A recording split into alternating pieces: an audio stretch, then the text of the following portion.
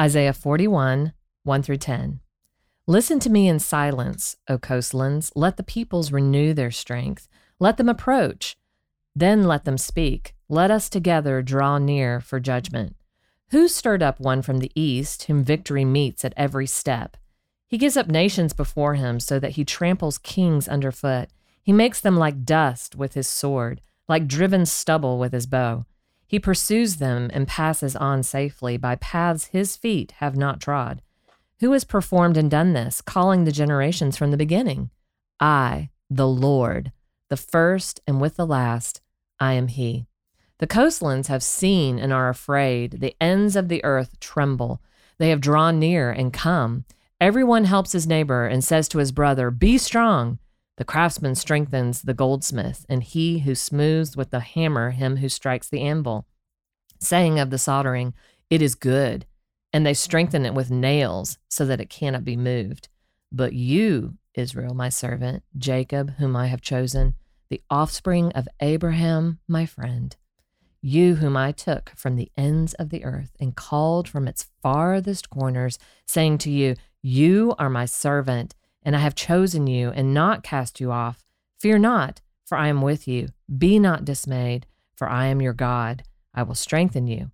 I will help you. I will uphold you with my righteous right hand."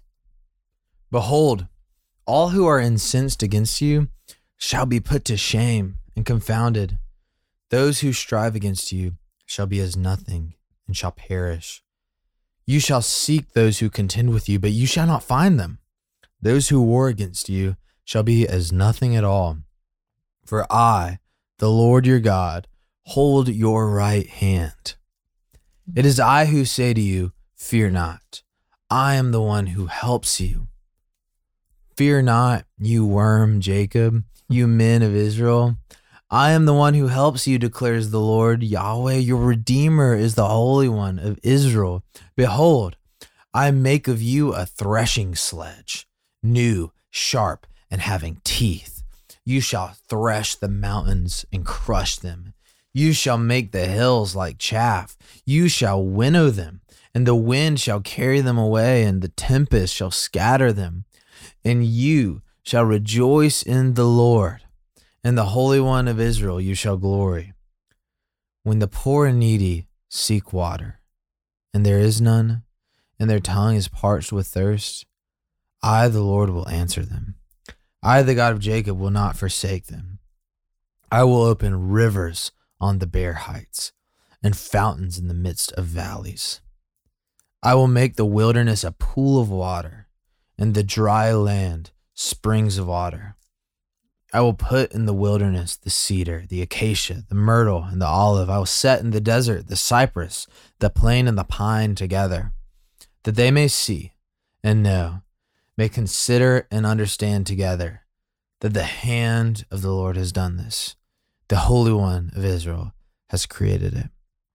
This is the word of the Lord. Thanks be to God. Wow. Wow. Epic imagery on so many fronts. I know. I love the juxtaposition into this passage of sort of, in one sense, God has this, he uses this epic image of saying he's going to take this lowly people and make them a threshing sledge so powerful that they will thresh mountains like chaff. Right. And then in the same breath that he's going to bring beauty to the wilderness. Like he's going to turn the desert and desolate places into this beautiful garden with all these different diverse trees and fruit. So a lot of epicness in these 20 verses. A lot. As to be expected in Isaiah. And so, Jenny Mac. Yes. The people's favorite. Please enlighten us. Okay. Well, I love that you started out that way because it really brings into just focus the surprise at the beginning of this chapter that who he's talking to now. How he starts in this section talking to the coastlands, which is our Gentile nations. And even in this epicness of reminding, he's literally directing this to the people of God who've been carried off into Babylon, Judah, it's kind of like the primary audience. And then all this, it's like, But now we get this little thing that's like, I'm also talking to the Gentiles. And what I'm saying to them is let the peoples renew their strength. So that hint of like this renewal, this life is for all the nations. And then he says, let them approach, like he's in no way. In fact, he's inviting them to come to him and let them speak and draw near for judgment. And that judgment is like, it's like a court of law. It's like the place of decision. Like I'm calling Gentiles to this, but I'm also going to be like, you need to also wrestle with this big question of who I am and who you are, and like come to a decision. Like I want you to speak. And so then he turns us to this next one, who? And how many times Isaiah actually starts with that? Yeah. Like it's not like a what, he's always pointing us to a who. Like that's what we need to spend time considering. To your point, on other days, you know, how we wrestle with like issues of injustice and like what is identity and all these things. And they're not unimportant, but you cannot process them outside of the who. So he's pointing us to this and asking us, again, kind of, we've seen this type of thing, like holding up God in this like amazing power, how he has, you know, he's basically active in history. And it kind of highlights how we look and we think, oh, look at the nations doing this, doing that. And in this, we get this prophecy of one who comes from the east that most commentators say is, this is a prophecy of Cyrus, who would come like a century later from the east and overthrow Babylon. Wow. You know, there were all these actually crazy upheavals. I mean, Babylon, the most powerful nation in the world. Yeah. Persia, the Medes and the Persians is kind of like, if you said at this time they're going to overthrow you, it's like, right, I don't think so. But then to hear that the Greeks were going to overthrow the Persians, it's like, no way. Yeah. Well, and just an ODR callback, like Daniel 11 outlines literally all of that. And so much so, it's so stunning that like a lot of scholars, like non-Christian scholars, have begun to say that it was added in retroactively. Yeah. But then we were talking about that on ODR, but I didn't know this, but Carson Ernest, listener, emailed me this epic article explaining how the Dead Sea Scrolls actually prove that those claims aren't true. So fascinating side note. But keep actually, going. And the scholars say the same thing about Isaiah in this section, that it must be added. Like, obviously, that's a train of thought that people are following to try to like. And same thing, Dead Sea Scrolls have no, when they found this section of Isaiah, obviously there were no chapters, verses, it's a complete section.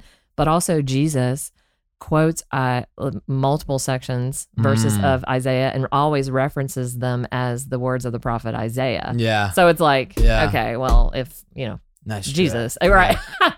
Don't let them get you off track. Yeah. This is God's, giving the prophet this future vision, but also just how gracious of him. Like, we can sit back in our place in history and see how all this came true. Yeah. But anyway, where are we? So then he goes back to the coastlands, right?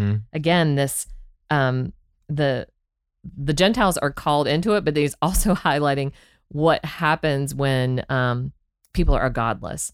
And there's this great quote from G.K. Chesterton that says, "Oh, yes, I know, we love G.K. Yes. I know, what a man of words. When people stop believing in God, they don't believe in nothing. They believe in anything. So they make up their own, which we are living in that's reality insane. Right now. I've not heard that quote. Yeah. So that's the world that we live in right now. It's like they've rejected God, but it's not that people don't believe. They believe in nothing. They believe in anything, and they have to make up their own meaning. And you're kind of seeing that in this section of 5 through 7, where they're like, they're making their own things, and they're like, be strong, and like, smooth this out with the hammer and the anvil, and we're doing these historical things. We are gonna say it is good. And it's like, what does that remind you of? Yeah. Only God decides what's good, and that is like the essence of rebellion and idol right there. That I'm like, I'm not gonna let God's not gonna say what's good. I'm gonna decide what's good. Man. Anyway, so much so far. So much good stuff. Sorry, I'm trying to find this moment that I was about to talk about. Okay, yeah. Wait, no, I lost it again. I took you to verse 8. I found it. Okay. Yep. Okay, we're here in verse 8. Sorry, I was scrolling and then I lost my place. Yes. Verse 8, God turns back to Israel. So as you have been saying, you know, he's kind of addressing the coastlands. And then how about like this string of titles? You, Israel, my servant, Jacob, whom I have chosen, the offspring of Abraham, my friend. The degrees of love, the degrees of intimacy just grow and grow again and grow. Yes, and this is a pattern that we see all through the Bible of God emphasizing his commitments, emphasizing his promises, emphasizing his relational nature and his love for his people, and then telling us, okay, this is how far you fall short, and this is what you ought to do by my mercies. You know, it's like always in the context of this phrase right Absolutely. here. And we're going to see this more and more and more and more as we continue through Isaiah. But God, in prophecy especially, constantly contextualizes himself into like human relationship terms.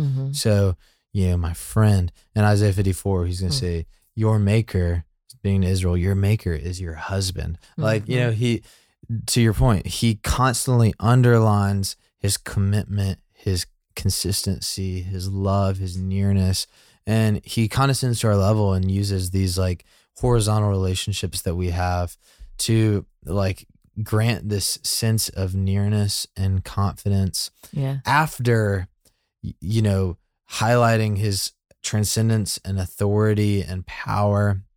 And this is what I love about where the passage goes, because there's obviously a lot of like kind of warfare, conquest imagery.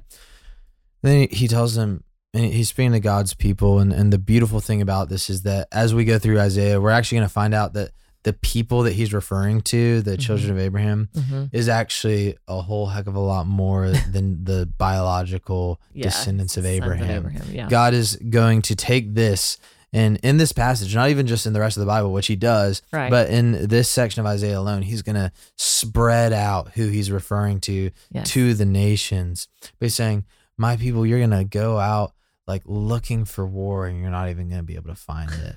Like the enemies that you feared, you're going to go looking for them and not find them.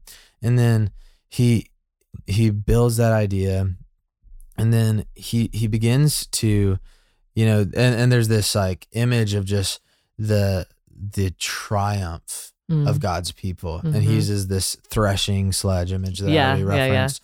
But even before he gets to that, I love how he says, fear not, I am with you. I mean, this is just such a, like all these things that we see all throughout the Bible that, again, it's this it's putting your confidence in sticks and in meaningless objects and, you know, things, instead of this glorious creator who also is, you know, working in just incredible ways to let you know that he's all about bringing you into relationship, being in your presence and bringing you joy. And so it's like, what causes fear? I mean, that's such a great little section there in 9 and 10. It's like, well, you're worshiping other idols, like I'll never again behold your God.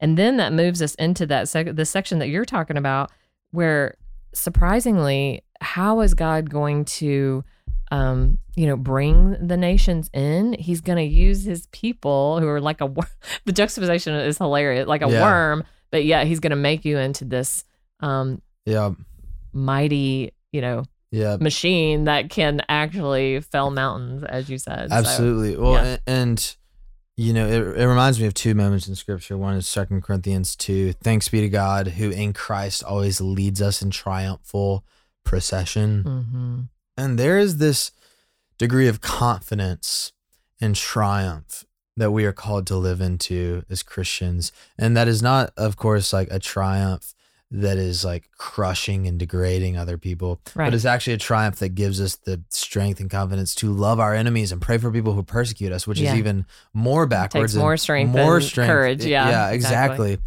And then, you know, the other thing is, okay, so we're talking about God, you know, creating this like mighty people who bring peace and beauty into the earth. And so our natural human instinct would be, man, God is going to come and he's going to come looking for the best, you know, he's going to put together this like epic just like ragtag group of like strong men and wise people. Yeah.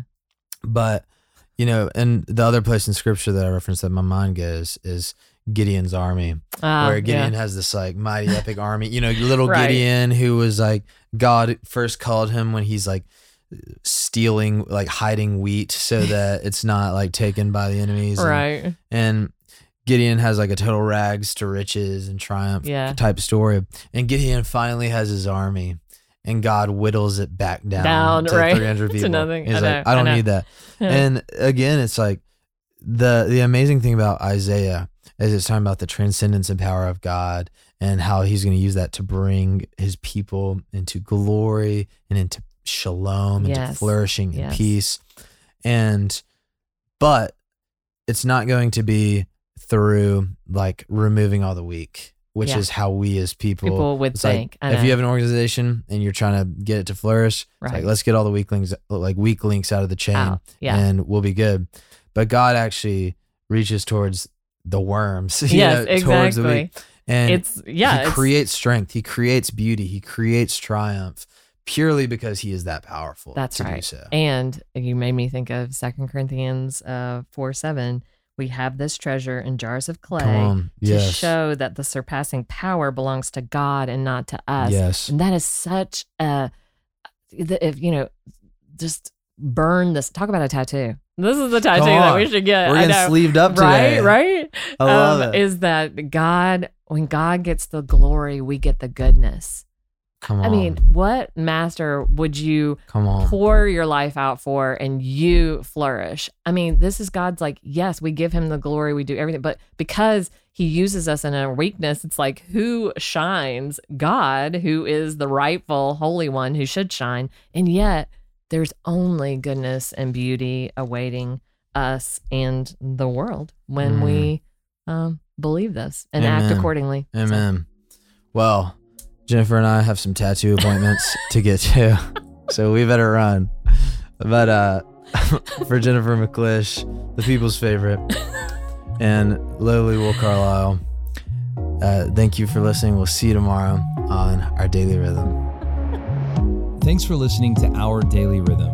I'm Jason Dees, one of the pastors of Christ Covenant, and Our Daily Rhythm is a ministry of our church designed to help you more faithfully and effectively meditate on God's Word. If you ever have a question for us about one of our Bible readings or one of your own Bible readings, please don't hesitate to text us at 404-465-1737. Again, that's 404-465-1737, or email me directly at jason@christcovenant.com. We'll meet you again tomorrow for Our Daily Rhythm.